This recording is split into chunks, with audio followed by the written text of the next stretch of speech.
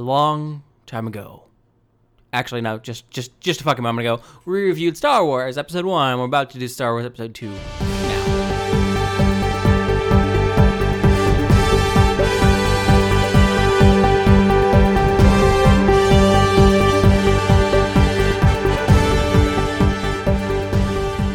Attack of the Clones, 2002. It took 3 years for them to make a second episode. That pilot died in somebody's desk. Yeah. Anyways, we're back with episode 2. We're starting with this opening scroll again of yellow text. Which is cool because it gives us the title of the episode. Yeah, but like, why the fuck are we repeating the episode? Also, why do we have another setting? Like, a scroll with setting? Shouldn't episode 1 have set up this fucking setting for us? Normally I would say yes, but this episode takes place 10 years in the future. Yeah, but we don't learn that right away, right? It's not in the scroll, no. The scroll doesn't tell us that 10 years have passed since last time. Honestly, it should have been a long time ago in a galaxy far away, but 10 years sooner than the last episode. Yeah, or like, you start your yellow scroll with 10 years ago. Explain that briefly. A long time ago in a galaxy far away. 10 years have passed since the events... Yeah, since we've last seen our Jedi Knights or whatever. Since the standoff between the Trade Federation and the Republic on Naboo. But no, we don't get that. And why wasn't any of this shit in the last episode? Is like my first question, because I don't know it's fucking 10 years from now. And even if it is 10 years, it seems fucking crazy that all this discord and unrest has happened off screen. Yeah. Also, my first thing was, Amidala's no longer queen. Like, was she deposed or something? Because, again, I didn't know 10 years had fucking passed. Yeah, and she was a new queen. We know nothing about the time 1. pass. We get introduced to Padme at the very beginning of this episode, and she's a senator now. She's no longer a queen. Mm-hmm. But the opening title crawl does have some information for us. Thousands of solar systems are leaving the Republic, led by a mysterious man named Count Dooku. The Republic Senate are getting ready to meet to vote on the creation of a military. And that brings me to my point that it's fucking weird that they didn't already have a military. Yeah, and they've been around for 1,000 years. It feels like I missed out on episodes here, though, because many. It's weird that we jump from Anakin is 9 years old to Anakin's 19 years old. Mm-hmm. We jump from Padme is queen of this planet, an elected position, to she's a senator, a non-elected position. Yeah. So we cut in with the actual visuals of this episode with several Naboo fighters flying above the planet of Coruscant. Actually, and they're escorting a bigger Naboo ship. Fuck me. Why are senators not elected, but the queen is? I mean, are senators elected? We're not sure. No. Are they just appointed? No, we know they're appointed because the queen appoints them. Queen you're right. appoints her as senator. Yeah. So I'm almost ready to flip this table because I just. So we see these Nabooian ships headed down to Coruscant, and this guy informs Senator Amidala that they're on their descent.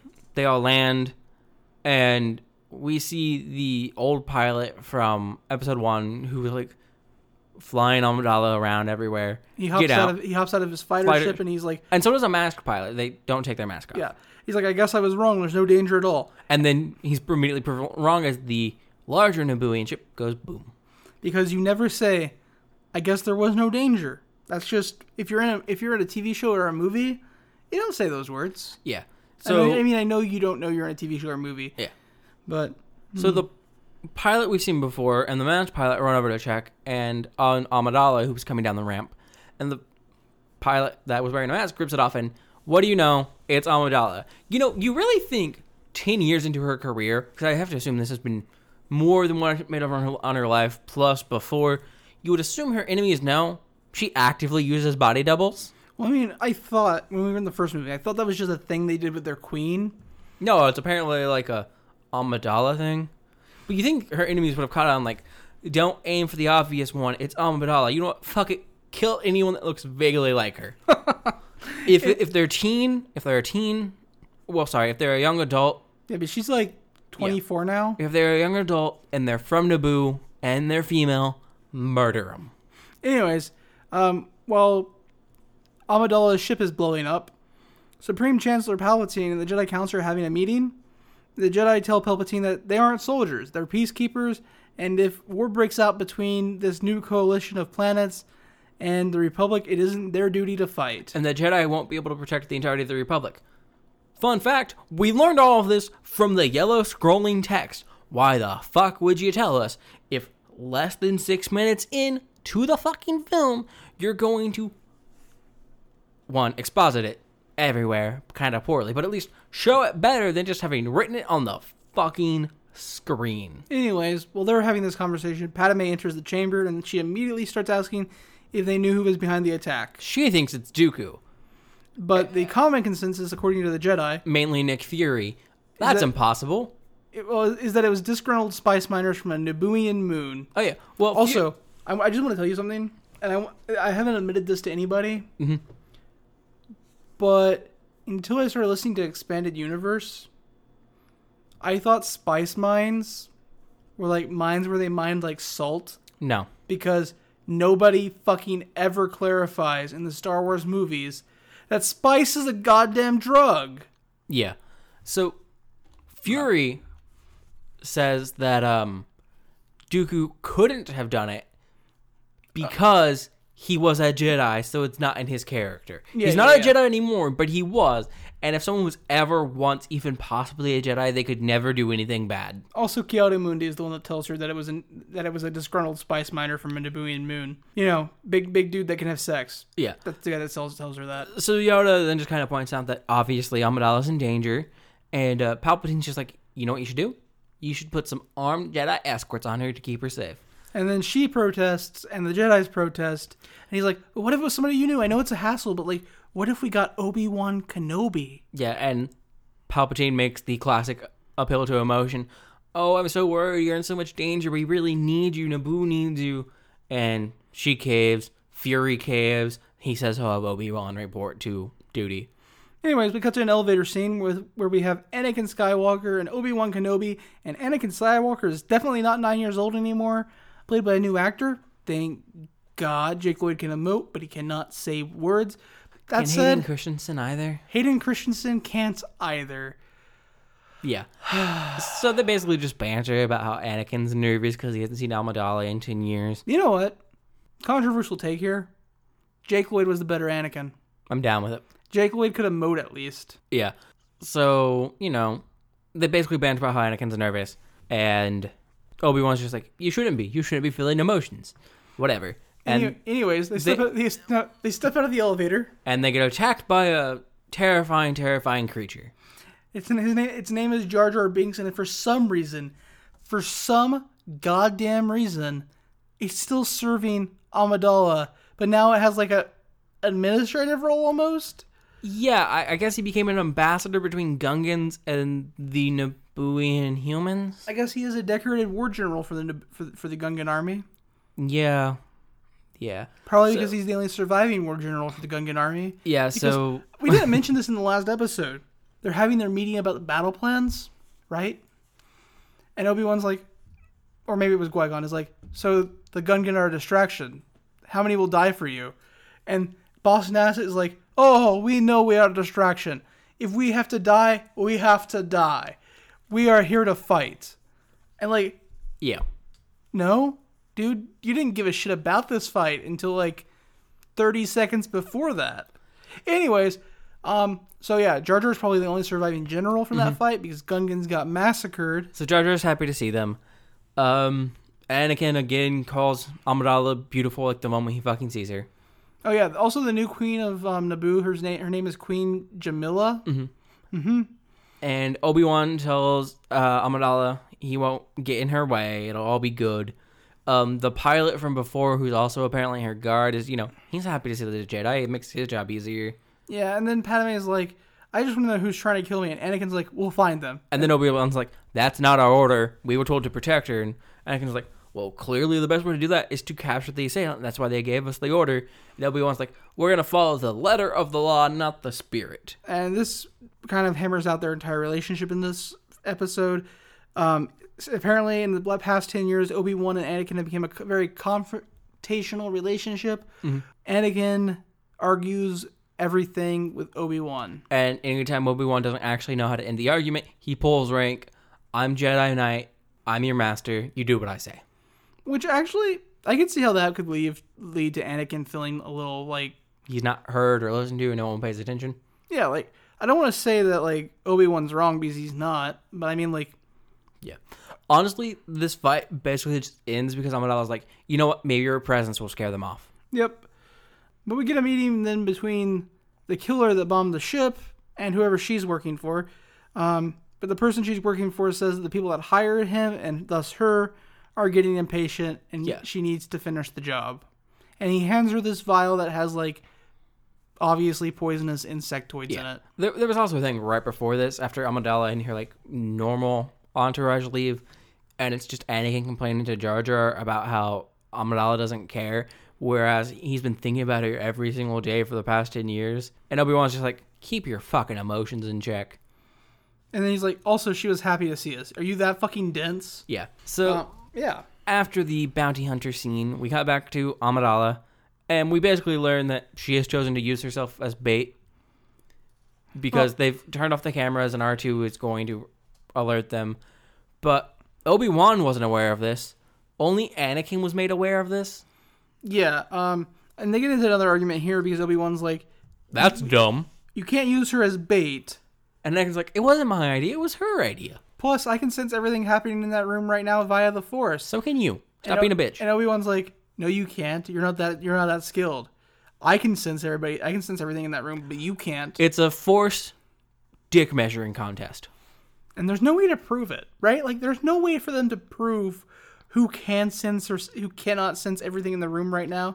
He's like, that's not something you can prove. Yeah. And then the argument goes from Force dick measuring contest to again being like, so we're going to try to capture the assassin. And Obi-Wan's being like, no, we're meant to protect her. So then we cut to Amidala's bedroom and we see a droid flying up by the window and appears to laser the window. It's important here that we note that Amidala can hear everything they're arguing about. Yeah. And we don't get a droid opening the window just yet. First we get a short time skip. Yeah. And Obi-Wan approaches Anakin out on a balcony. He's like, why aren't you sleeping? And Anakin's like, I can't. And Obi-Wan's like, are you having nightmares? And he's like, I just keep having bad dreams with my mother. I just wish I could have dreams of Padme instead. Yeah, and again, and Obi-Wan's like, dude, stop being horny on main. Stop being horny. You're a Jedi. Dude, Jedis don't get to be horny on main unless you're Ki-Adi-Mundi. Ki-Adi-Mundi, yeah. Jedis don't get to be horny on anything unless you're Ki-Adi-Mundi. Yeah. And then you get a special dispensation from the council to go back to your home planet once a year to bone down. That's how you do it. Yeah. So then we cut to the bedroom where Amidala has finally fallen asleep. He doesn't actually say all of that. But that's all canon, though. Yeah. So then we come back to the bedroom. Amidala is asleep, and we get a flying drone who appears to laser a rectangle into the window. I think the windows are actually just like barriers. Yeah, they seem like bad windows. But they can't be because when Obi-Wan jumps through it shatters. It shatters. Yeah. So then it passes but these weird... But it didn't cut a hole because when it moves back, the glass... It doesn't matter. So it passes... No, it does matter now. My brain is like... So it passes through the weird insect things, which I have taken to calling snakeopedes because they look like snakes mixed with centipedes, so they're snakeopedes. Yeah, I mean, everybody knows that millipedes and snakes are two of the most poisonous creatures on Earth, so why not in space? Yeah, so it drops some snakeopedes on the ground, and they start slithering to Amidala. R2 wakes up, notices nothing, and then it's back to Anakin. Does R2 wake up? He's a robot. More like his sensors kind of like are triggered because he hears. Yeah. Because he hears, quotation marks, something. Yeah. Then he doesn't see anything on his visual sensors, so he's like, whatever. So then we cut back to Anakin and Obi-Wan. And now Obi-Wan's like lecturing Anakin about how Jedi should stay out of politics. Yeah, because all politicians are bad. And Anakin's like, I don't know, Palpatine seems like a pretty cool guy. Yeah, Palpatine seems okay. Amidala is clearly okay. And then they sense the snakeopedes, so they bust in the room and cut them down. And then Obi-Wan's like, there's a flying droid, and tackles it through the window and catches it. Yep. And then that prompts Anakin to run outside and find a speeder to give chase. Yeah. So a high-speed chase ensues. Well, not yet. The assassin sees Obi-Wan hanging from the droid, so shoots the droid. Well, there's two high-speed chases. A high-speed chase ensues of Anakin following Obi-Wan. And then the assassin notices Obi-Wan dangling, so shoots Obi-Wan. Anakin manages to catch... Shoots the droid. They don't shoot Obi-Wan. Seems like a piss-poor decision. Probably should have shot the Jedi. Yeah, if they're accurate enough to knock that entire droid out, they should have just shot Obi-Wan in the head. Yeah. So Obi-Wan falls. Anakin manages to catch him on the speeder. And then they chase the assassin. If they shot Obi-Wan in the head, I just want to like play this out story-wise in Star Wars. If Obi-Wan died here, does Anakin still fall to the dark side if he gets a new mentor or gets kicked out of the Jedi program entirely? Assuming Anakin still catches this assassin, I would assume He wouldn't, because Obi-Wan's the one that saw the assassin. Obi-Wan's the one that points them out the assassin during the chase scene. So he wouldn't even be able to track this assassin. Then I'm gonna go with no. Yeah, like, wild. The fact that this assassin is just bad at... I don't know if they're bad at their job or if they just have morals. They're like, I was only paid to kill this person. I can't kill this other person. Yeah. So they then... Wild. Obi-Wan falls in, and then Obi-Wan and Anakin have to have more banter. This time the banter is about, well, have you spent as much time practicing your lightsaber techniques as you did just apparently being naturally good at piloting, is the argument. Yeah. If you practiced as much as you were naturally good at something, You'd be as good at swordplay as Master Yoda. And then Anakin's like, I am as good as Master Yoda. And Obi-Wan's like, only in your dreams. And Anakin's like, no, in my dreams I just see my mother dying. yeah. So they follow. That's also not actually what happens, but it's very close. Yeah. He does say only in your dreams. Anakin just doesn't retort. Yeah. So they follow. The assassin eventually flies into like the tunnel in the middle of a building, and Anakin flies past it, and Obi-Wan's like, you lost him. And Anakin's like, nah, this is a shortcut. Trust me. We're going to cut him off as it's going to be easy. So in the middle of Obi-Wan complaining, Anakin just like bells out of the side of his speeder. Just jumps out. And Obi-Wan's response is, I hate when he does that. To be Which fair, implies it's happened more than once. Yep. So Anakin lands on the assassin's speeder, and Obi-Wan gives chase, and The assassin's trying to shake off / shoot him with a blaster. eventually Anakin uses his lightsaber to try to open the hatch up and get inside, but his lightsaber gets knocked out of his hand, and Obi-Wan, Catches it. hella good catch. Like that's cool. That's like legit cool. But They then- struggle for the blaster, shoot the speeder itself, which causes the speeder to crash. Yep. And so then, as it crashes, Anakin gets knocked off, but he gets up and gives chase on foot. Eventually, the assassin ducks inside of a club where Obi-Wan catches up with Anakin. I would like to point out, Obi-Wan takes the time to politely and correctly park this speeder before joining the chase. Yeah, but that's because Obi-Wan's a gentleman. True. I think it's in Ewan McGregor's contract, like he can't play someone if they're not a gentleman. Yeah. So Obi-Wan catches up to Anakin outside the club. Rebukes him for losing his saber. He gives him the saber back. He's like, "The saber's your life. You can't lose it." And Anakin's like, "Well, I mean, it's just a weapon." And then Obi-Wan's like, you're going to be the death of me. And then Obi-Wan and Anakin are talking. And Obi-Wan's like, Obi-Wan's like, he went in here to hide, not to escape. So we just have to keep our eyes open. And Anakin's like, first, I think he is actually a she, and second, I think he is a changeling. So Obi-Wan's like, it's going to be more dangerous. Keep your eyes open. So Obi-Wan goes to the bar and just works on drawing attention to himself. The guy tries to sell him some death sticks. He then tells the guy, You know you what's don't want to insane? sell me any death sticks. Do you know what's insane? What? At some point, they decided to like add to the rating for this movie something about tobacco products. Yeah. Death sticks were not like ever in the movies shown to be tobacco products, but No. now that warning's there, Disney has basically made them tobacco products. Yeah. yeah, like they're now cigarettes. That's what they are. Like, So he Jedi mind tricks the guy. You do not want to sell me death sticks. The guy's like, you do not want to sell me death sticks. You want to go home and rethink your life. I want to go home and rethink my life. yep. So he's doing the best to draw attention to himself, and eventually the assassin comes up behind him with a gun, goes to kill him, but he lightsabers, and I think he cuts her hand off, but I'm not for sure. That's what I thought. It definitely looked like he cut her hand off. So they drag her outside the club. They begin to interrogate her. Like, who are you? Who paid you to kill them? She's like, another bounty hunter. And he's like, what's the bounty hunter's name? And she's about to reveal it. That she gets hit in the throat with a... toxic dart. Yep, and she dead. So then we see Obi-Wan reporting to the council. And the council's like, track down the fucking bounty hunter. And he's like, but what about Amidala? And they're like, Anakin can handle it. Yeah, and then the council are like, also Amidala should return to Naboo. It'll be safer there.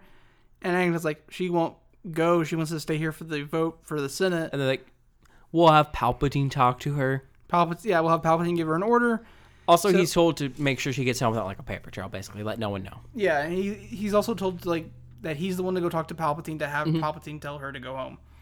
So while he's talking to Palpatine then, because we immediately cut from this council scene to Palpatine, we get a very it's very obvious that Palpatine's been acting kind of like a mentor and a guide to Anakin. I mean, he did say he would keep an eye on his career, so. Yeah, and he's been he congratulates Anakin on his job. Yeah, on getting his first solo thing. And Anakin's like, I think a lot of it has to do with guidance from you. And Palpatine's like, no, it's all you. And, he kind of pushes Anakin to be like, you should be proud of yourself. You should also take this time to enjoy your time that you're going to be spending with Amidala. Yep. It'll be great. You know what? I think you're going to be one of the best Jedis ever. You're already one of the best ones I ever met. Bud tousles his hair, gives him a lollipop, sends him on his way. While this is happening, Obi-Wan confides in Yoda and Mace Windu, also known as Nick Fury, that he doesn't feel quite right about leaving Anakin alone to protect Padme. Yeah, he is pretty prideful. It's not just that he's prideful, but he's like, he has emotions for her. And Yoda and Windu are like, it's no problem. Yeah, and Yoda's like, pride's common for Jedis. It's become common. Yeah, it's become common for Jedis. And it's just like, and then they go, also, he's supposed to bring balance to the Force. Yeah, if the prophecy's correct, so it's all good. And then... the thing they were using to say no before last time. It's been 10 years, Justice. Things change. Mm-hmm. But then Amidala is packing to get ready to leave to go home to Naboo.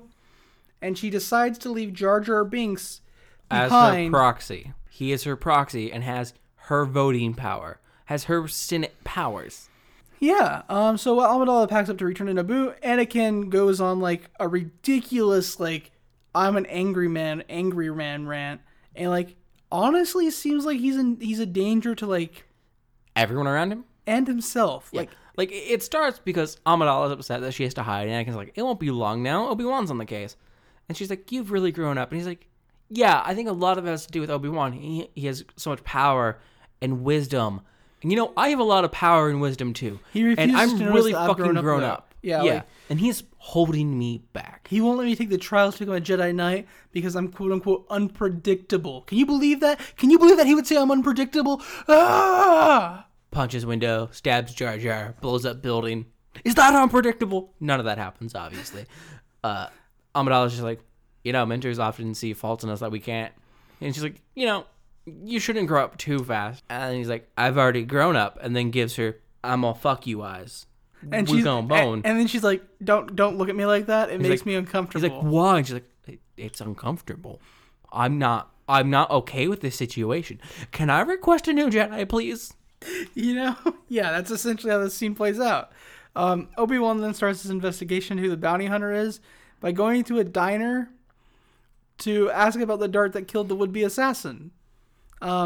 He talks because he has a contact at this diner who apparently knows... Well, we do have a spot as Anakin and Amidala leave where they're just... Amidala's concerned for her double safety. She leaves her double behind but gives her Senate power to Jar Jar Binks, which is dumb. And Obi-Wan gives Anakin explicit directions to only do anything that the council says or he says. Yeah, not to make Anakin any has moves. no executive decision making. Basically, if Anakin wants to make a decision, he has to contact Obi-Wan or the council. Which is a little overbearing, but honestly, based on Anakin Skywalker, totally reasonable. Yeah. And then as they're leaving, Obi-Wan's like, I'm so fucking concerned. And then the pilot from before is just like, I'd be more concerned about her doing something stupid. So it boils down to, we've sent the two people likely to make dumb fucking decisions off by themselves. I mean, they didn't send the 3 people that would make dumb decisions off by themselves. Jar Jar doesn't make dumb decisions. He doesn't have the thought process to make decisions. Dumb things happen to Jar Jar. Dumb things happen and Jar Jar goes with it, yeah. Yeah. Yeah, So then Obi-Wan is at a 60s styles diner in Star Wars. Yep. And he's talking to one of the cooks at the diner because he's apparently friends and this cook knows a shit ton about weapons for some reason. Shrug. But apparently this dart is a Kamino saber dart. You can tell by the little notches on the side. Which analysis drones focus too much on symbols. Yeah, and the contact keeps referring to the people on Kamino as cloners. And he's like, it's about 12 parsecs outside the outer rim. It's not part of the Republic, though.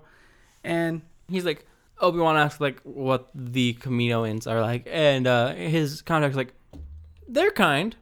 If you depending have on your manners and your money. Yeah.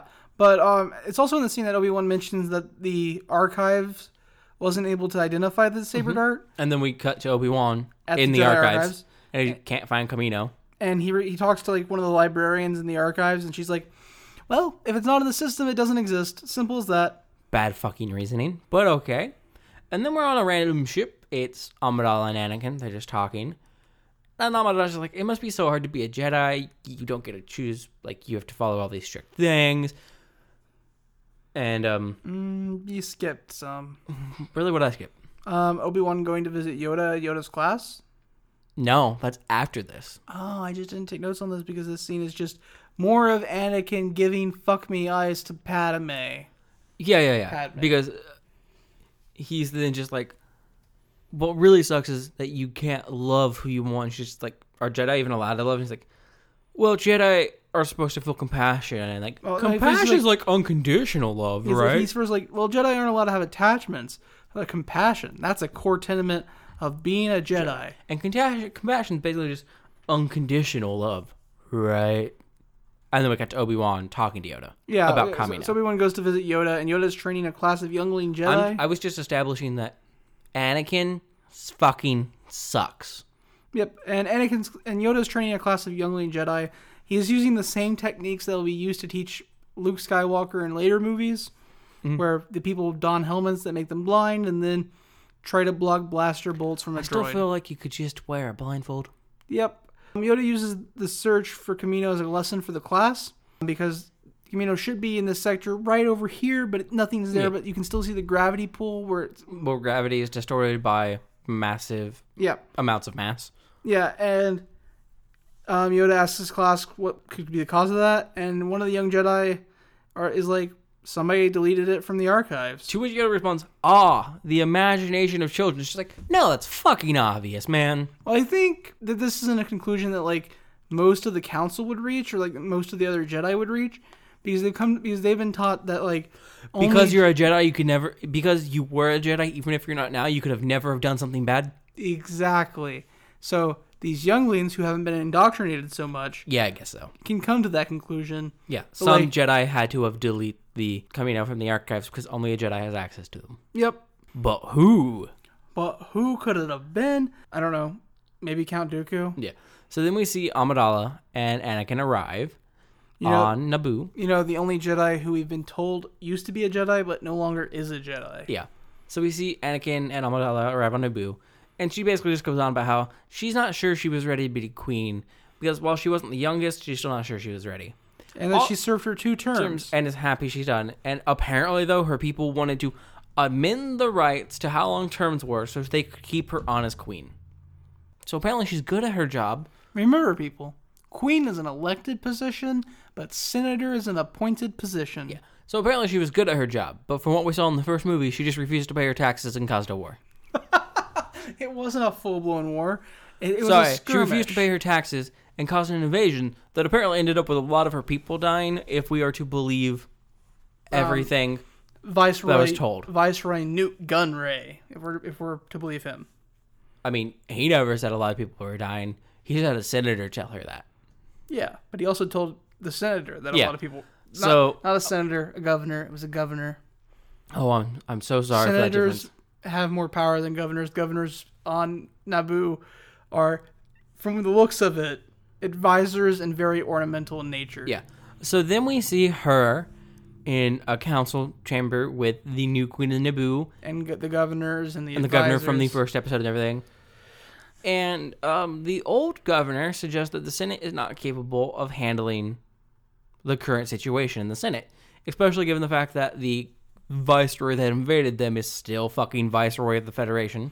Yeah, Newt Gunray, despite being brought up on charges in the Supreme Court 3 separate times, is still the head of the Trade Federation. So while they're all debating, this guy goes to ask Anakin his opinion. Hold on. More interesting to me, though, is they're arguing about whether or not the Republic should form an army. Yes.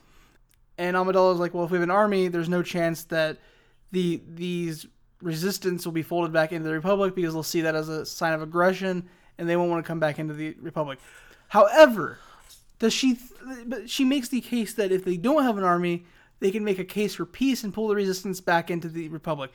How does that fucking make sense? Okay, so thousands of solar she systems... says that at like the very end of this to kind of show Anakin up, No, which is what I was getting to. It's before this. I know. Give me a moment. Before they're walking. What I'm about to say, which ties into this argument. But it ties into what you're saying. At the very end, basically shut Anakin up. She says, if we give up on peace, we give up on democracy. So, like, if we don't talk to them, we're giving up on peace, which gives up on democracy. That's what she fucking did. She was immediately like, oh, the Senate's taking too long. Let's just go fight people. And then espouses how much she loves democracy. Like, yeah, that's exactly what she did. She specifically told Palpatine that the Republic is broken. Good luck fixing everything. I gotta go fight some trade federation on my planet. And then here she's like, we can't fight because then we've given up on diplomacy.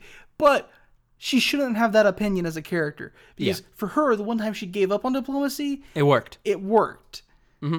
So then this old governor tries to ask Anakin his opinion. He's like, Jedi Master.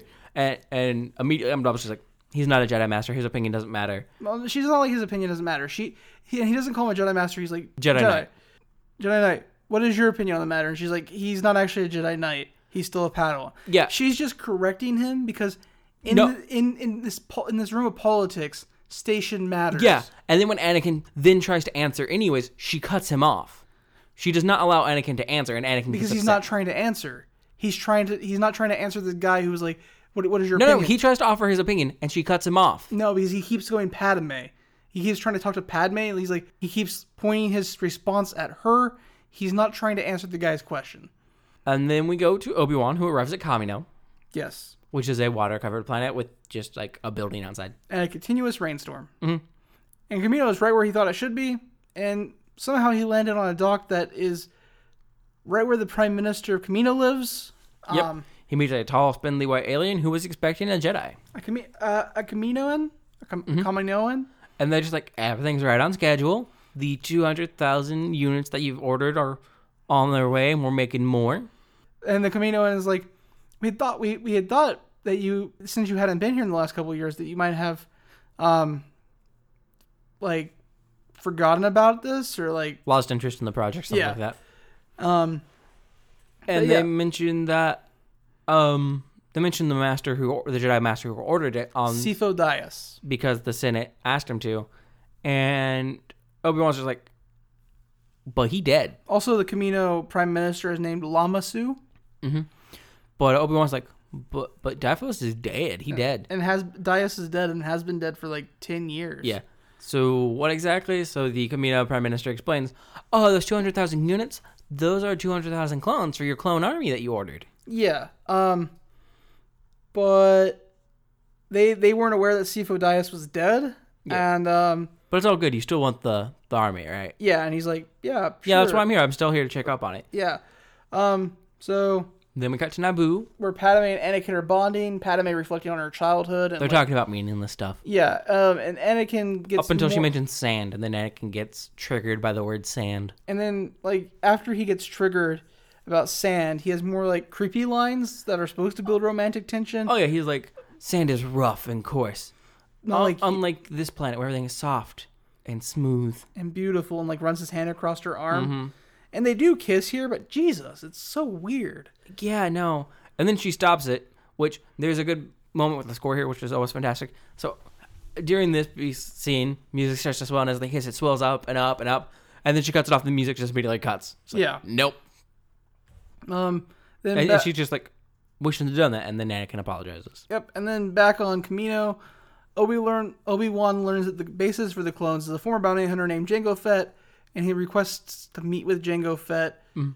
We also learned that Jango Fett, as part of his payment, requested to have an unaltered clone as part of his payment. This is important for those people who, breaking kayfabe here, are familiar with the first trilogy, where there is a bounty hunter named Boba Fett, who is the unaltered clone of Jango. Yeah. We also see here some of the clones getting on a ship. Because for some goddamn reason, everything from the original trilogy has to tie back to the first trilogy. Yeah, well, we can't just have something not. Like, we can't have someone... can't just be a bounty hunter. Yeah, we can't just have someone, like, be involved because they themselves had their own personal motivations to be involved. Whether that motivation was money or some other random bullshit. We then get the reveal of the army decked out in their white armor and doing combat drills. Yep, and we see them marching into a ship. Marching drills, less than combat drills. And then we're back to Amidala and Anakin. And they're just chilling in a field that is surrounded in very large portions by waterfalls. And they're talking about Amidala's past romances. And it turns out one of them went to like a youth leadership with her. Well, they're not chilling in the field. They're actually out there having a picnic. You can see behind them there's a picnic. Picnics equal chilling. They're chilling in a field. Like picnics I are know, chill. I think chilling in a field could just like be like hanging out in a field, like because you have nothing better to do. Picnics in a field are planned romantic outings.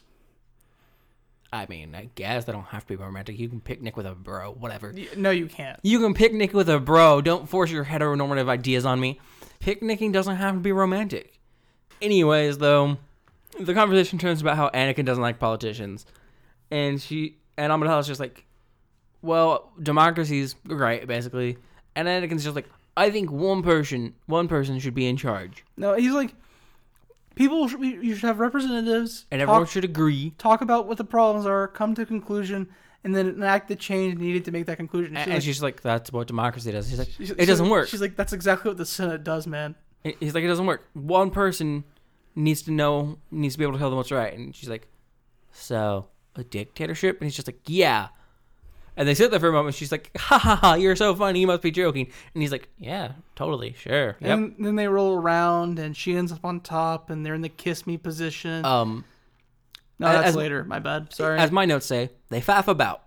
My bad. Yeah, that's assumedly meant to further some romance between them, and then we're back on Kamino. Sorry, the kissy thing is later. Yeah, we're back on Kamino. We see a big flappy manta ray flying through the skies. It never comes up. It looked vaguely neat. Wish it had come up. It looks like somebody was riding on it too, which was like had my attention. Yeah. But so Obi-Wan meets Jango and Jango's son Boba Fett. Yep. And Obi-Wan starts questioning Jango about any recent trips to Coruscant. Because Jango apparently just came back from somewhere. Despite we were told that Jango stays here. Mm-hmm. And like the way they said it, he asked if Jango wasn't here. And like, he stays here. Yep. Which, like the way they said it implied that like he doesn't leave. Yep. So talking to Jango admits that he's been to Coruscant a couple times. And he's like, oh, how recently? And Jango's like, kind of recent. And and then Obi-Wan continues grilling him. But the only useful information we get out of this is Jango claims he was recruited for this project by a man named Tyrannus on the moon of Bogdan. Mm-hmm. And that sounds familiar. Why does Bogdan sound familiar? No, I'm not thinking Star Wars stuff, but it does sound familiar to me.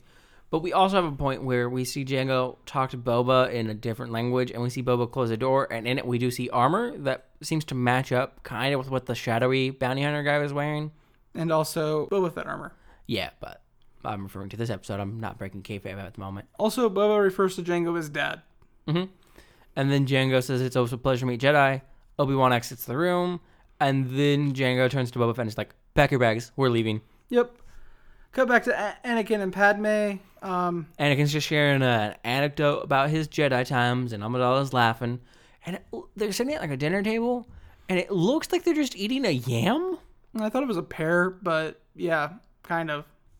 Yeah, and Anakin's using the Force to pass pieces to her. As I noted, Anakin is Obi-Wan would using be the so Force upset as a parlor trick to share fruit with Padme. And Obi-Wan would be so upset.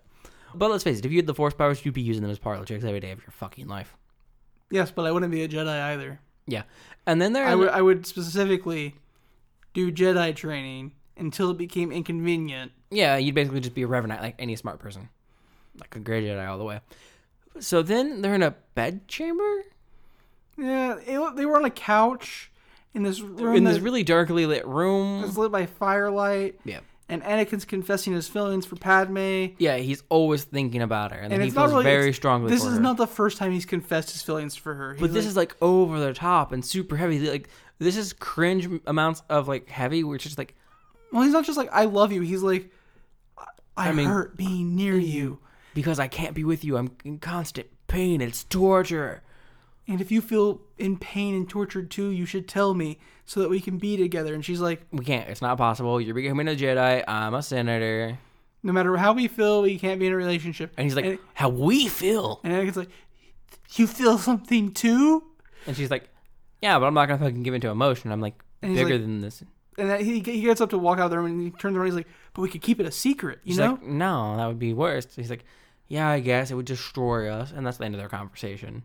Yeah, he's like, we could keep it a secret. And she's like, but it would destroy us. That, like, we couldn't live a lie like that. And he's like, I guess so. And he's like, oh yeah, you passed the test. But it wasn't a test. He the way he responds to it, he's like, yeah, you're right. I knew we couldn't do that. I was just joking. But like, nah, he wasn't joking. Yeah, so now we're back to Kamino. Where Obi-Wan is being shown out of the facility. Well, first he's being shown that the first battalion is ready, and that they need more troops. It'll take a bit longer to grow. Yep. And then outside of the Kamino facility, at his starship, but standing outside in the rain, Obi-Wan calls back to Yoda and Mace, and tells them what happened and what he's learned here. Yeah. Obi-Wan says that he believed Sifo Dyas was dead before he could place the order that he was told it was placed. And Yoda and Mace Windu kind of like agree. And he asks, and then Obi-Wan asks if the Senate ever like said anything about an army, and they're just like, nah. Yep. And then the council orders Obi-Wan to capture Jango because Obi-Wan believes Jango is the bounty hunter in question. Yeah, and responsible for the assassination attempts. They want to capture Jango for questioning. So then we go back to Anakin, who's just having a nightmare about his mom, and then we cut to... No. There's a scene right before this because after we cut away from Obi-Wan talking to Mace Windu and Yoda, we cut to Mace Windu and Yoda talking. And Mace Windu tells Yoda that he believes it's time to tell the Senate that the Jedi's ability to use the Force is diminished. Oh. And Yoda's like, yeah, but then other people other than the Sith will know that our power is weakened. We can't let them know we're weaker. Yeah. And then we cut to Anakin talking about nightmares and his mother. Yeah, he has a nightmare, and then it's Amidala and Anakin in the morning talking about his nightmares. And he's just like, my mother's in pain and suffering. I have to go check on her, despite my orders. And she's just like, I'll go with you. Thus, you're still protecting me, following your orders. Yep. Obi-Wan goes to stop Jango from leaving the Kamino Institute. Bubba gets on the ship when Jango orders him to. And then a fight between Jango and Obi-Wan ensues. Jango having his myriad of bounty hunting gear and Jetpack, grappling hook. Obi-Wan having his Force and his lightsaber. But they both quickly get disarmed of their primary weapons. And at that point, it becomes a fist fight with some Do they get disarmed of their primary weapons? Because if Obi-Wan's weapons are the Force and his lightsaber, I would argue the Force is his primary weapon. So his lightsaber is his primary weapon. He barely uses the Force in combat. I mean, yeah, I guess. But Force is like a secondary ability for Obi-Wan. Obi-Wan's bad Jedi. Yes. Yeah. But also, Obi-Wan's literally a bad Jedi. In Legends, he has a wife. Yeah. It's bad. And potentially a child. Yeah. So Jango ends up like wrapping him up with the grappling hook. And I keep trying to figure out if in the Legends material Obi-Wan has a child, potentially, but definitely has a wife, before or after Anakin's I have no fall. idea, man. Like, does he have a wife after he stops being like a Jedi? Or does he like have a wife sometime during Clone Wars and like before Revenge? or after Order 66? Yeah, like I don't know. I don't know enough about the... So Jango gets him with the grappling hook, and they struggle like that, and he eventually knocks Jango over the edge of the platform and gets dragged down with him. After a moment, like, oh shit. And then Jango manages to pop out Batman arm blades and catch himself before falling, sliding all the way off the platform. But Obi-Wan goes over the edge. And is hanging by the grappling hook cable. Well, actually, I think it's called an ascension hook. Nope. And then Bubba cuts it. Obi-Wan lands on something, like the cable catches on something, well, and then the cable doesn't catch on something. Obi-Wan, as he falls, pulls it into him, and then uses the Force to throw it and hook it on something. Okay. It's like it like hits the thing, and it should just like bounce off, but then it stakes itself into the thing. I got you. Definite Force thing. Then he uses it to swing himself back onto the building and inside. And yeah, he goes inside from a lower floor. And by the time he manages to get back to the landing pad where Jango and Boba are, they're just managing to take off. And he throws some type of device.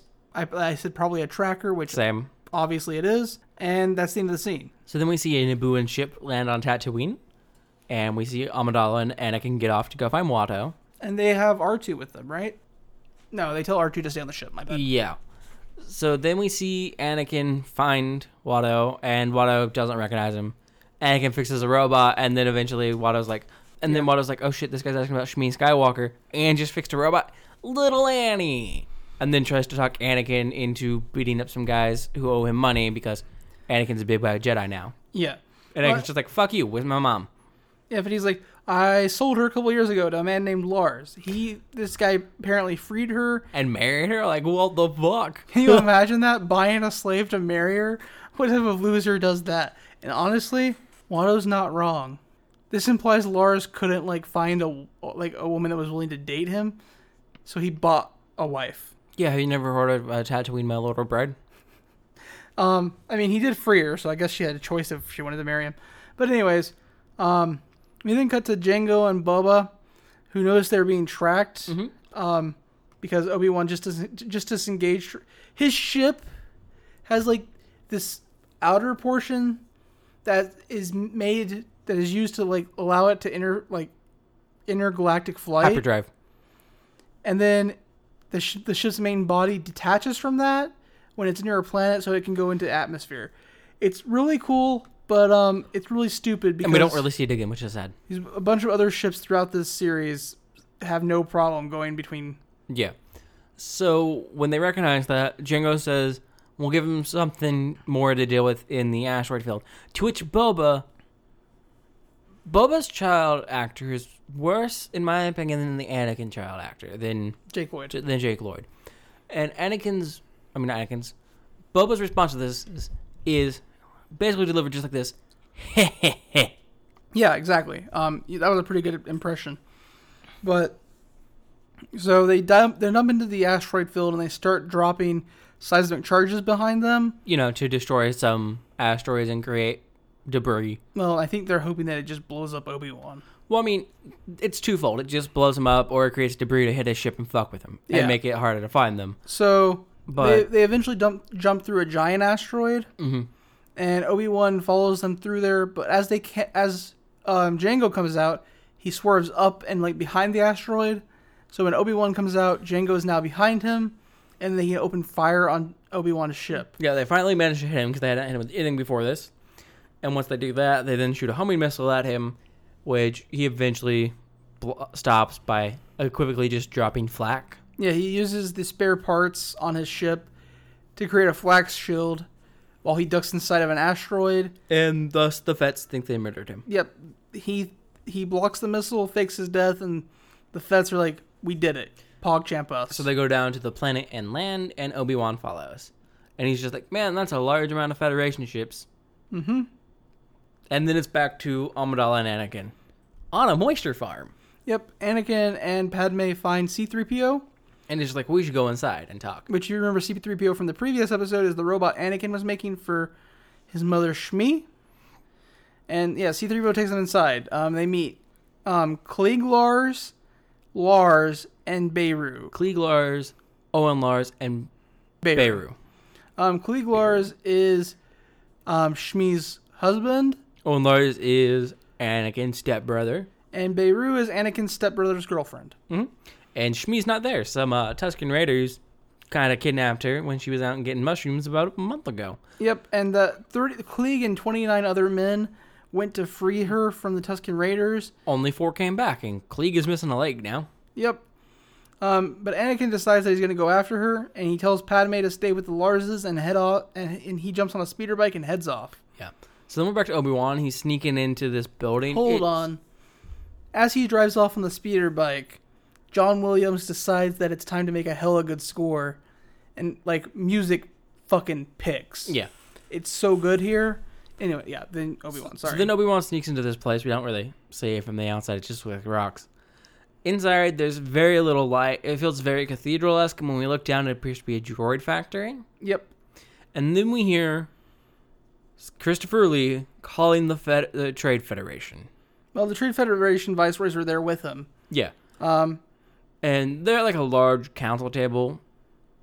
And they're walking to the council table. Oh, yeah. They're on their way to the meeting. And Christopher Lee, also in this I should point out, he is Count Dooku, is like, we can expect 10,000 more systems to join.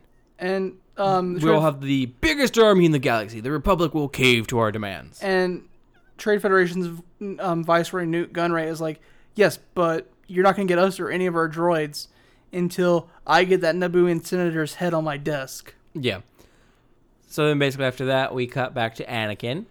And he finds the Tusken Raider camp. And using the cover of night, he cuts open a tent. To find a brutalized but still alive Shmi Skywalker. So do you think he used the Force to find Shmi, or do you think he just got insanely lucky?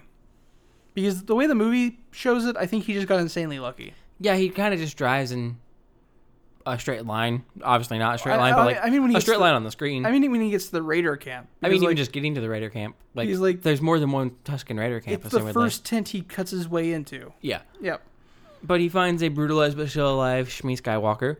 She's happy to see him. She's proud of him. She thinks he's handsome. He's all grown up. And now she's okay to die. Yeah, she tries to tell him she loves him, but she dies in his arms. Before she can say it. So he freaks out and murders all the Tusken Raiders. Well, yeah, she dies. He gets angry face. Tense music starts playing. And then he decapitates a whole bunch of Tusken Raiders. Yeah. So then we got to Yoda. And Tusken wives. And Tusken children. And Tusken dogs. And Tusken old men. And then we cut to Yoda, and we hear Qui-Gon over it saying Anakin's name repeatedly, and then we hear, no! And then Fury comes in, and Yoda's just like, I feel pain and By suffering. Fury, he means Mace Windu. Yeah. And Yoda's just like, I feel pain and suffering and death. Something bad has happened. Anakin is in terrible pain. Yeah. Obi-Wan, meanwhile, is trying to contact the Council, but he's out of range of Coruscant. So she's like, I got it. I'll just send a message to Anakin on Naboo, and he can send it on. And then he realizes Anakin isn't on Naboo, but eventually, because he knows Anakin's ship's locator number, finds Anakin's ship on Tatooine. And he's like, the fuck are you doing on Tatooine? You're supposed to be on Naboo. Then he's like, well, whatever, and calls the ship and asks that they resend his message to the Council on Coruscant. Yeah. Unfortunately, the only person, quote-unquote person, on Anakin's ship is R2-D2. But we see that R2 gets the message, and then we cut back to Anakin returning with his mom's body. They take it inside in this like tense, silent scene, and then we see him in like some room in the Lars household working on a robot when Amidala comes in to bring him food, and Anakin's just like upset. He's like, Yeah, it was so much better and simpler when I'm just fixing shit. Shit Like- is easy to fix. He's like, I'm fixing things because I can't focus on my emotions right now because fixing things lets me focus not on stuff. Yeah. And he's really upset about like his mother dying and about his inability to save her. He's like, why couldn't I fix her? I can fix anything, but I couldn't fix her. And Amidala's just like, you're not all powerful. And he's just like, I should be. I will be. I will learn to prevent death. I'll be the strongest Jedi ever. Yeah. And this is all Obi-Wan's fault. Obi-Wan's just jealous of me. It's all his fault. I don't even understand this line of thinking, but yeah, that's where he goes.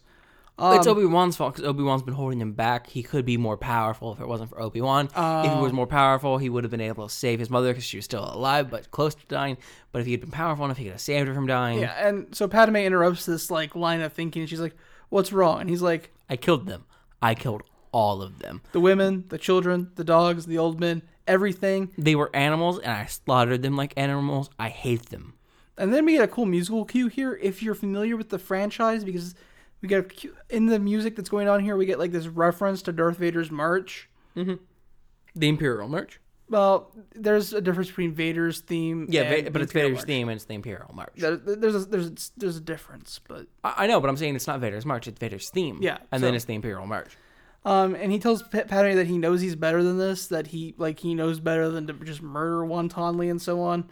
And she's like, yeah, but it's okay to be angry. Being angry as human, he's like, I am better than that. Okay, again, I want to hold up and try to justify Padme here. She's like, can't build an army to defend ourselves or try to hold the Republic together, but you can slaughter children and women wantonly, even though they had nothing to do They're with the animals. capture of your Tusken mother. Raiders are animals. That's why it's fine. She's just like, it's okay to kill children if you're really angry. If you're really upset, you can kill innocent people, Anakin. It's fine. But Anakin says he's better than being angry because he's a Jedi, and Jedis are beyond that. Yep. So we then get a funeral scene for Shmi. Yeah. And Anakin like kneels down at her tombstone, is like, I'll never fail again is basically the sentiment. I'll never not be strong enough again. Yeah. Anytime somebody needs me, I will be strong enough. And then R2 shows up with a message. Yeah, And then they go all the way back to the ship to check the message. R2 interrupts the funeral. Yeah, he's like, hey, beep boops, I'm here. So we see them sending the message forward to the council, and we see both the council and Anakin and Amidala seeing it. And at the end of the message, we heard most of the message earlier. It was Obi-Wan being like, hey, on this planet, found the bounty hunter. There's Dooku. There's a bunch of the Confederate people gathering together. The There's bounty a droid hunters army. here. And at the end of the message, he gets kidnapped. Yeah. Taken hostage. And whatever you call so it. Fury, or Mace Windu, is just like, Anakin, we will handle this. You go back to Naboo with Amidala, protect her, keep her safe. Your job is to protect the senator. No, he says stay where you are. Oh, yeah, stay where you are. Your job is to protect the senator. Yes. So the council then shares the information that they received about Obi-Wan with Supreme Chancellor Palpatine and his staff. Well, actually, there's more there. Sorry, what's up? Yeah. So Anakin is fine with doing what the council says because he's like back on the I'm going to be a Jedi, I'm going to do what Jedi things say because I don't want to feel emotions at the moment. Mm-hmm. And Amidala's upset that he's going to do what they say. So she's like, fine, I'll go to save him. Your job is to protect me, so you'll just have to come with me. Yep. Then the council shares the information that they received with from Obi-Wan and Chancellor Palpatine. They share that information with Chancellor Palpatine and his staff. And Chancellor Palpatine and his staff start talking about how they need to enact emergency powers. But the Senate won't pass a clone army. Yeah. As soon, so they have to ratify. So they have to have the emergency powers so they can ratify the clone army as soon as possible. And they're doing this all like to put pressure on Jar Jar, who is the only senator present in the room. Yeah, they're like, too bad Amidala's not here. If only she was. And then it focuses to Jar Jar, and he's just like, looks left, looks right. Appears to have it dawn on him. If only Amidala was here, because she spent the last several years fighting against the creation of an army for the Republic. She would definitely vote to give emergency powers to the Chancellor so he could create an army for the Republic, because that's exactly what she's been fighting for this entire time. And then we cut, and we see Saruman walk into a cell where Obi-Wan is suspended in air by sci-fi stuff. Count Dooku.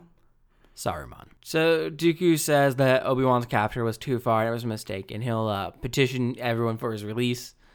And we learn that Qui-Gon was originally Dooku's apprentice. Yes. And then Dooku proceeds to tell Obi-Wan all of the truth about everything. He tells him that the Senate is being controlled by Darth Sidious, and that 10 years ago he was working with the Trade Federation. Darth Sidious was working with the Trade Federation, but that Darth Sidious abandoned them when it came apparent that they were going to lose the conflict on Naboo. And that's why the Trade Federation came to Dooku in the first place, is because they were betrayed by Sidious. He asked Obi-Wan to join him so that they can stop the Sith from controlling the Senate, because the Jedi Council is currently being blinded by the darkness that is so close to them. Yes. And Obi-Wan's like, I don't believe you. Fuck you. I'm not working with you ever. Yeah. And then Dooku's like, it might be harder to get your release. And then leaves. Yep. So then we cut to Coruscant, and we're walking through some hallways. Well, following some people through some hallways. And we hear Jar Jar talking to the Senate. And he moves to give the Supreme Chancellor emergency powers. So Palpatine accepts, albeit reluctantly. And he promises to relinquish the power when the crisis has passed. Yeah, because he's like, I love democracy. I hate to see it tainted, but you can be certain I'll lay down these powers when the time comes. And then we slide to Mace Windu and Yoda, who are present for the Senate meeting. And they're discussing their future actions in light of Palpatine being given emergency powers. And that his first order was to enact the army.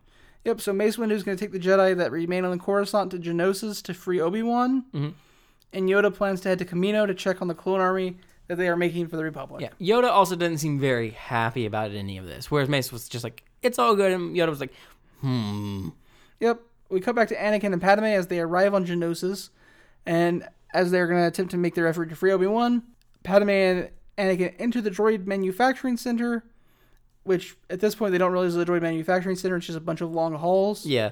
We also see R2 and 3PO banter in the background and then head in after them. Yep.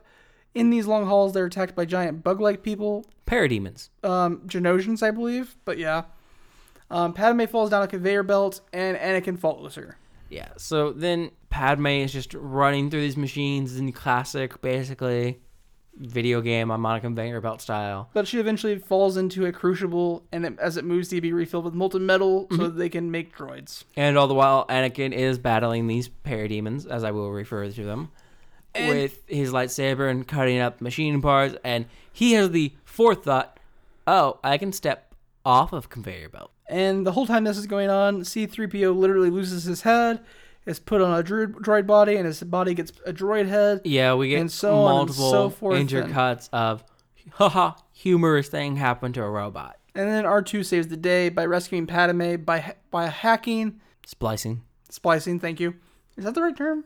They splice things. They're splicers. I don't think that's right. Hackers are splicers in Star Wars. I don't think that's the right terminology. Anyways, doesn't matter. The right terminology does not matter. It's hacking or splicing or hijacking, whatever you want to call it. R2 interfaces with the computer and makes it drop the crucible that's holding Padme so that she can escape. Sorry, slicing. Slicing. No P. Anakin gets his arm caught in some metal and is stuck on the conveyor belt, but eventually gets free. Yeah, his arm is trapped by a mold. Mm-hmm. And he has to, like, lay on the conveyor belt and dodge machinery and, like... Dodge some really, like, inconvenient guillotine blades because they're all coming down at an angle. You're not going to be cutting your metal perfectly. Also, to get all the way across, you would have to be cutting into the conveyor belt when really your guillotine should be coming straight down, not be on an activated lever arm down. Yeah, he uses that guillotine arm to cut himself out of the mold, but it happens to also cut through part of his lightsaber. And he's just like, Obi-Wan's going to yell at me again. Both him and Padme are then captured by Jango Fett and the Genosians. Genosians? And more battle droids. Yep. Imprisoned and with the possibility of death ahead of them, Padme admits to Anakin that she loves him. They're sitting here getting ready to... And he's just like, aren't we supposed to be refusing that? Like, that we don't love each other. We agreed. No, we will say we don't love each other. He's a complete dick here. She's like, you know, we're probably going to die, and I don't want you to die not thinking I loved you. So I love you, and I'm sorry. And he's like, yeah, but everything you said before, I thought we couldn't love each other. I thought we would have to pretend, and that would destroy us, and so on and so. And she's like, whatever, we're about to die anyways. We're about to be destroyed. He takes all of her words that she said previously and is like, how's that pie? How's that humble pie? You want to eat that shit? Fuck you. He's a dick. Anakin's a dick. Yeah. So he's an immature dick. They're basically on a chariot that's pulled into the Coliseum, and we see Obi-Wan tied to a massive column. But as they're driven out into the stadium, they do kiss. Mm-hmm. Yeah. And they're pulled off of their chariot. We see Amidala, or Padme, fumble around in her belt, pull out something, assumedly a lockpick. Her name is Padme Amidala. Yeah. They are both adhered to their own columns via chains. Chains and handcuffs. They're connected to their own columns. There's 4 columns and 3 prisoners, but it's execution time. Mm-hmm. Obi-Wan asks Anakin about his message. He's like, yeah, I was starting to wonder if you got my message. And Anakin's like, we sent it forward to the council. But... Don't worry, and now we're here to rescue you. And Obi-Wan's like, oh, great job on that. And then Count Dooku, Viceroy Gunray, and the Genosian leader all come out onto the like main dais above the arena. I thought it was just a balcony. Yeah, okay. And start execution. And the execution involves a bunch of wild big monsters being released and corralled into the prison to execute these people. We quickly just have a giant praying mantis, a space rhino, and a space tiger. I called it a rhino dino, but yeah. And then giant space tiger, yeah. Padme manages to undo one of her cuffs and then climbs to the top of her pillar. Mm-hmm. Obi-Wan uses the monster, which the praying mantis monster attacks him, to break the chain on his cuffs. And so his hands are still cuffed together, but he's no longer chained to the pillar. And Anakin does a front flip up.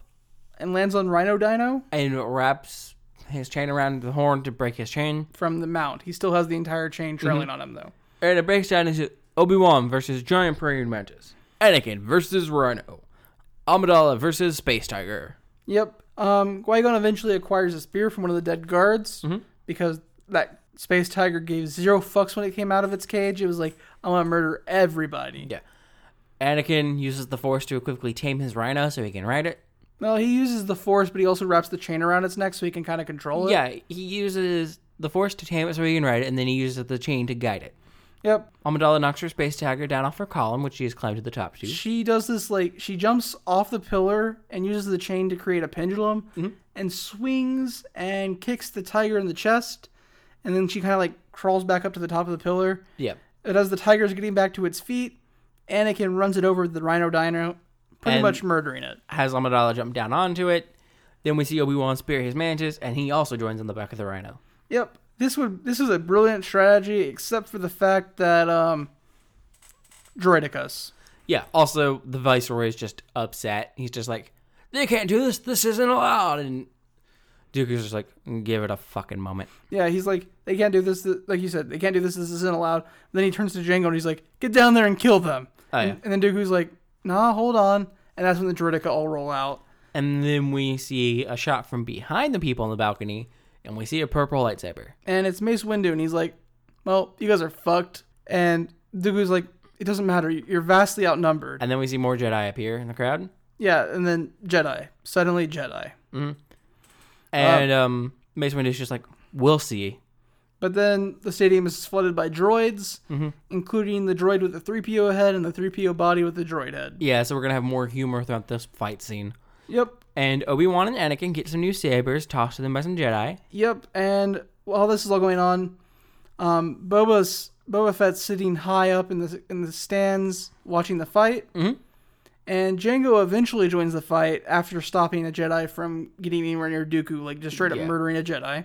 Yeah, he throws a Jedi down in the pit and then gets knocked down himself. Well, he doesn't get knocked down, he jumps off because there's droidicas now to protect Dooku. There's not just droidicas, there's also this new type of droid, which I think he referred to as thick boys. I do, because normal droidicas are best boys, and then the normal droids aren't droidicas. Droidicas are specifically battle droids. Normal droids are best boys.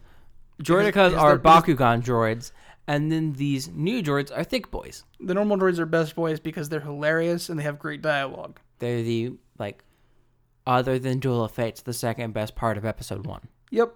Anakin and Amidala are kind of running around down here, going crazy. She is piloting, basically, the chariot that came out on, shooting droids, and Anakin is just swinging that lightsaber from the back of it.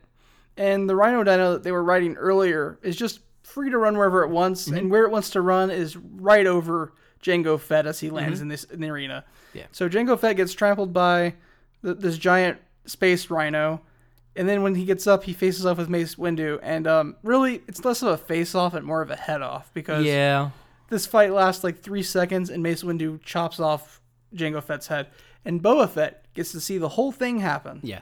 And then we get some more bot humor, and eventually R2 pulls 3PO's head off the droid body and welds it back onto 3PO's own body. Yeah, right before R2-D2 repairs C-3PO, Obi-Wan uses his lightsaber to murder the Big Mantis. Mm-hmm. And meanwhile, while all this fighting's happening, the Jedi get to do cool stuff, but they keep getting pushed towards the center of the arena. Yeah, they are being corralled. And eventually they're just surrounded by droids and droidicas and thick boys and... Yeah, and then Dooku halts the droids to deliver a speech. He's talking about how this was so well done on Mace Windu's part. He deserves to go down in the history of the Jedi. But now he should surrender or die.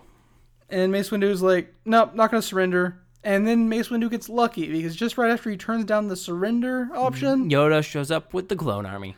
And the droids get fucked up by the fighter ships that Yoda brought and the transport ships and all the massive reinforcements. The Jedis are quickly rescued, and the Republic's clone army scatters as they exit the arena, quickly regroup outside of the arena. And then the only people left in the arena are R2 and 3PO. And then Boba walks out to pick up his father's helmet, which definitely still fucking has his father's head in it. Yep.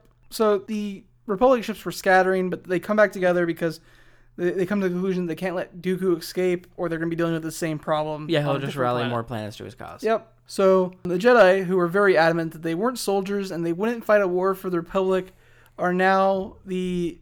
generals of a clone army. Yep. Which is now regrouped and is now facing off against Mechs. It's a giant CGI battle. It's pretty good for 2002. Yep. The Trade Federation decides that they need a run and they need to get out of here, so they hop on a ship and fly off. Mm-hmm.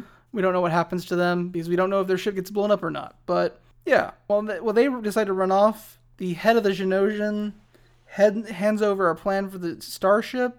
Sorry, for their super weapon. For their super weapon, which... Death Star. And you actually brought up a good point, and I was thinking of it a little bit more after we talked about it. But this Death Star plan that they have...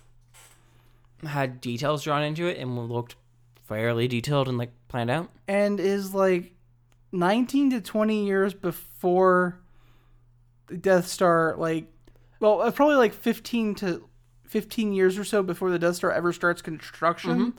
And we know in Rogue One that what's-her-name's father is partially responsible for the design and is constantly pushing things back.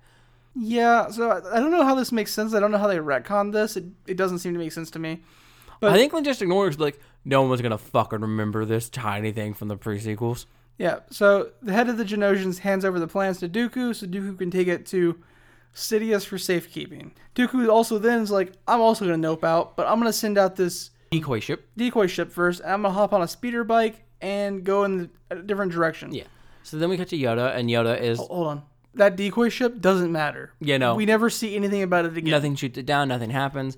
For a moment, I thought we might deal with it because we cut to Yoda immediately after, and he's like, concentrate fire on the nearest starship. It's not that ship. Nope, it's a big circle sphere ship. Yeah. And then we see Obi-Wan and crew, and they see Dooku, so they follow, and they want them to shut down, but they don't have any missiles left, so it's up to Anakin and Obi-Wan to deal with it.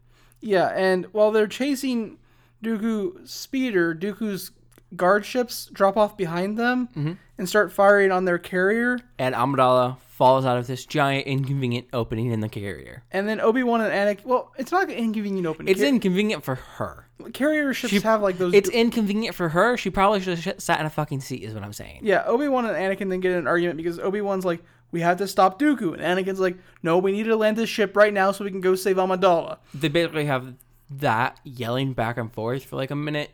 And then Obi-Wan's just like, what would she do? And he's just like, she would do her duty. And then they continue and they follow Dooku to a secondary location. Also, you should never follow someone to a secondary location. It's dangerous. Obi-Wan and Anakin corner Dooku in this new location where Dooku was trying to load onto a starship so he could escape. Well, right before that, we cut to Yoda, who just seems to notice something and request a ship. And then it's back to Anakin and Dooku and Obi-Wan. Yep. Anakin runs in like a fool and then gets slammed full force in the face by Force Lightning.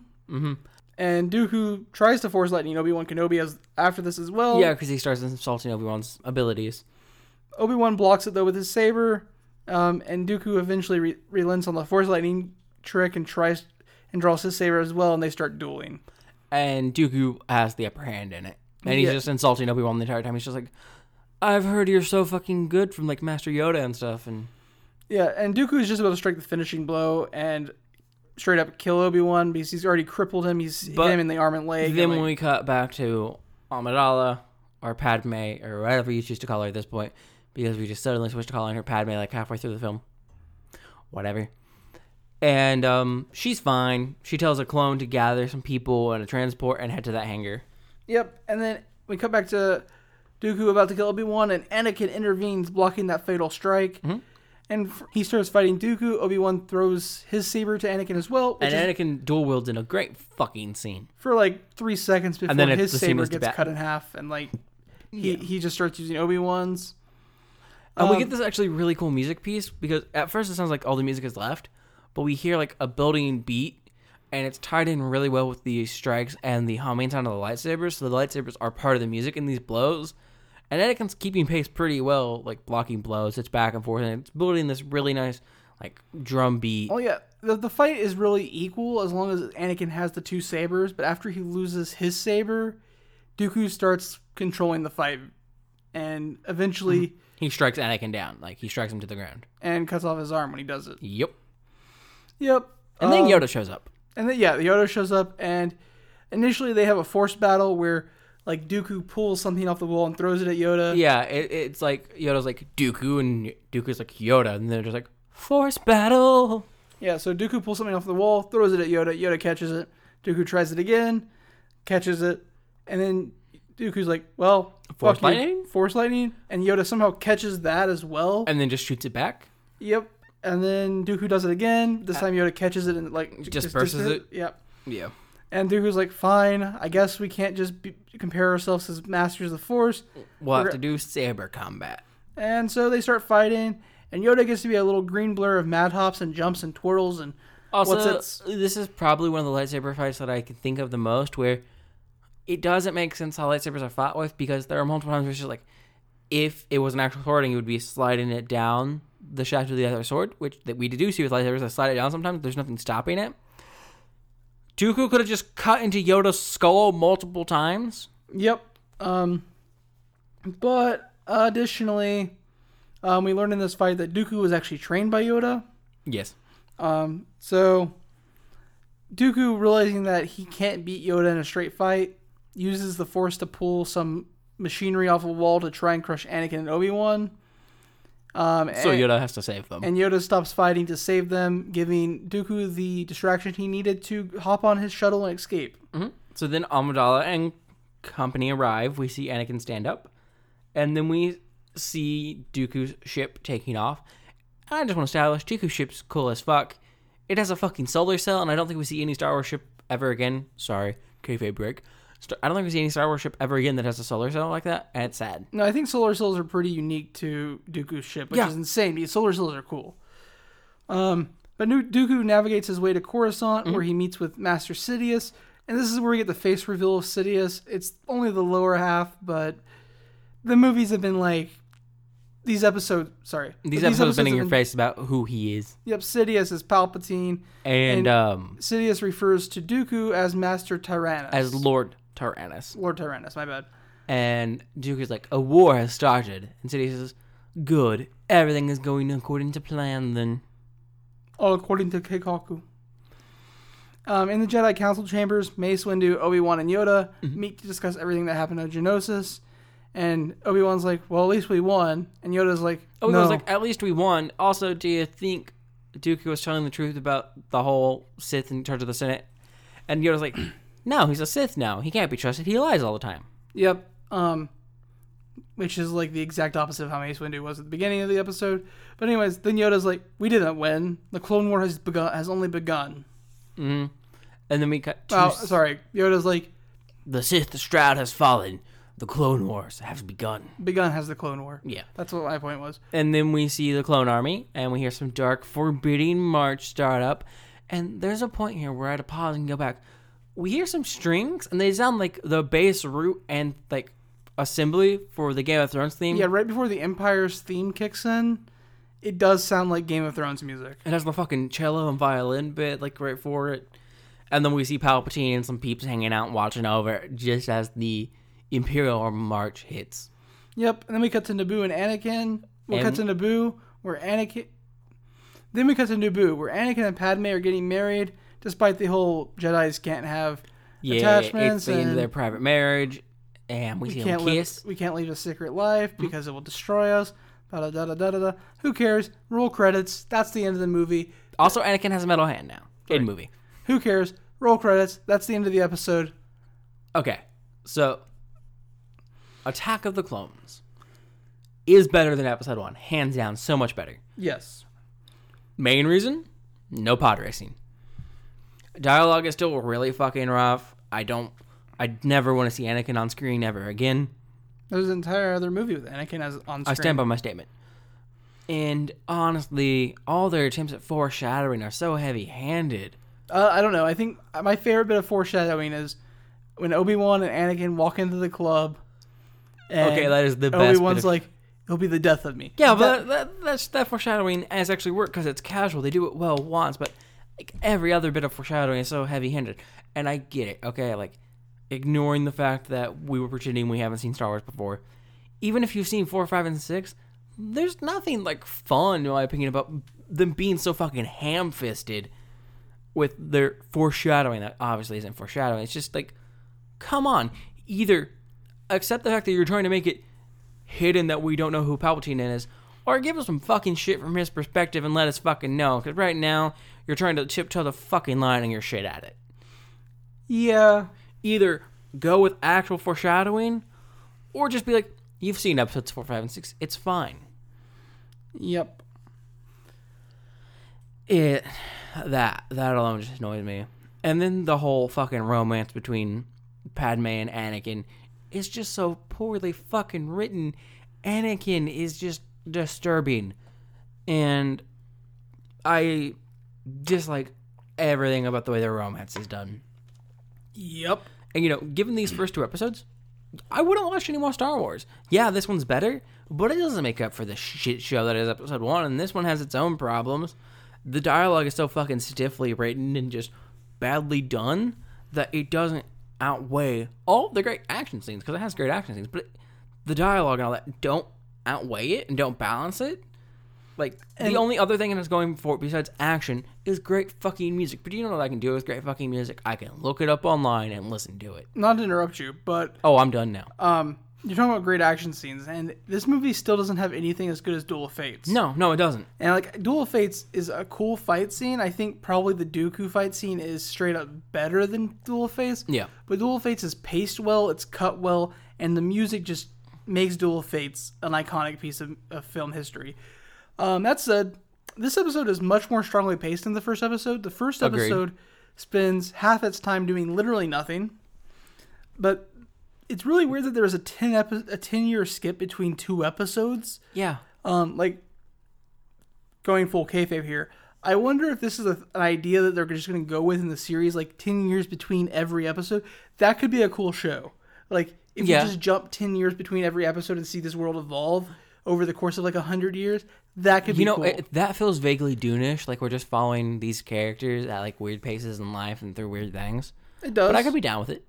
The music throughout the show is amazing. John Williams knows how to write a score. Even when he's plagiarizing himself, he does it well. True. If you don't know what I mean, go listen to like any Indiana Jones score and a Star Wars score and see how much you can hear in common. Yeah. But even when he's plagiarizing himself, he does it well. This movie does hit a little bit of a low point, a little snag, when they're on Naboo.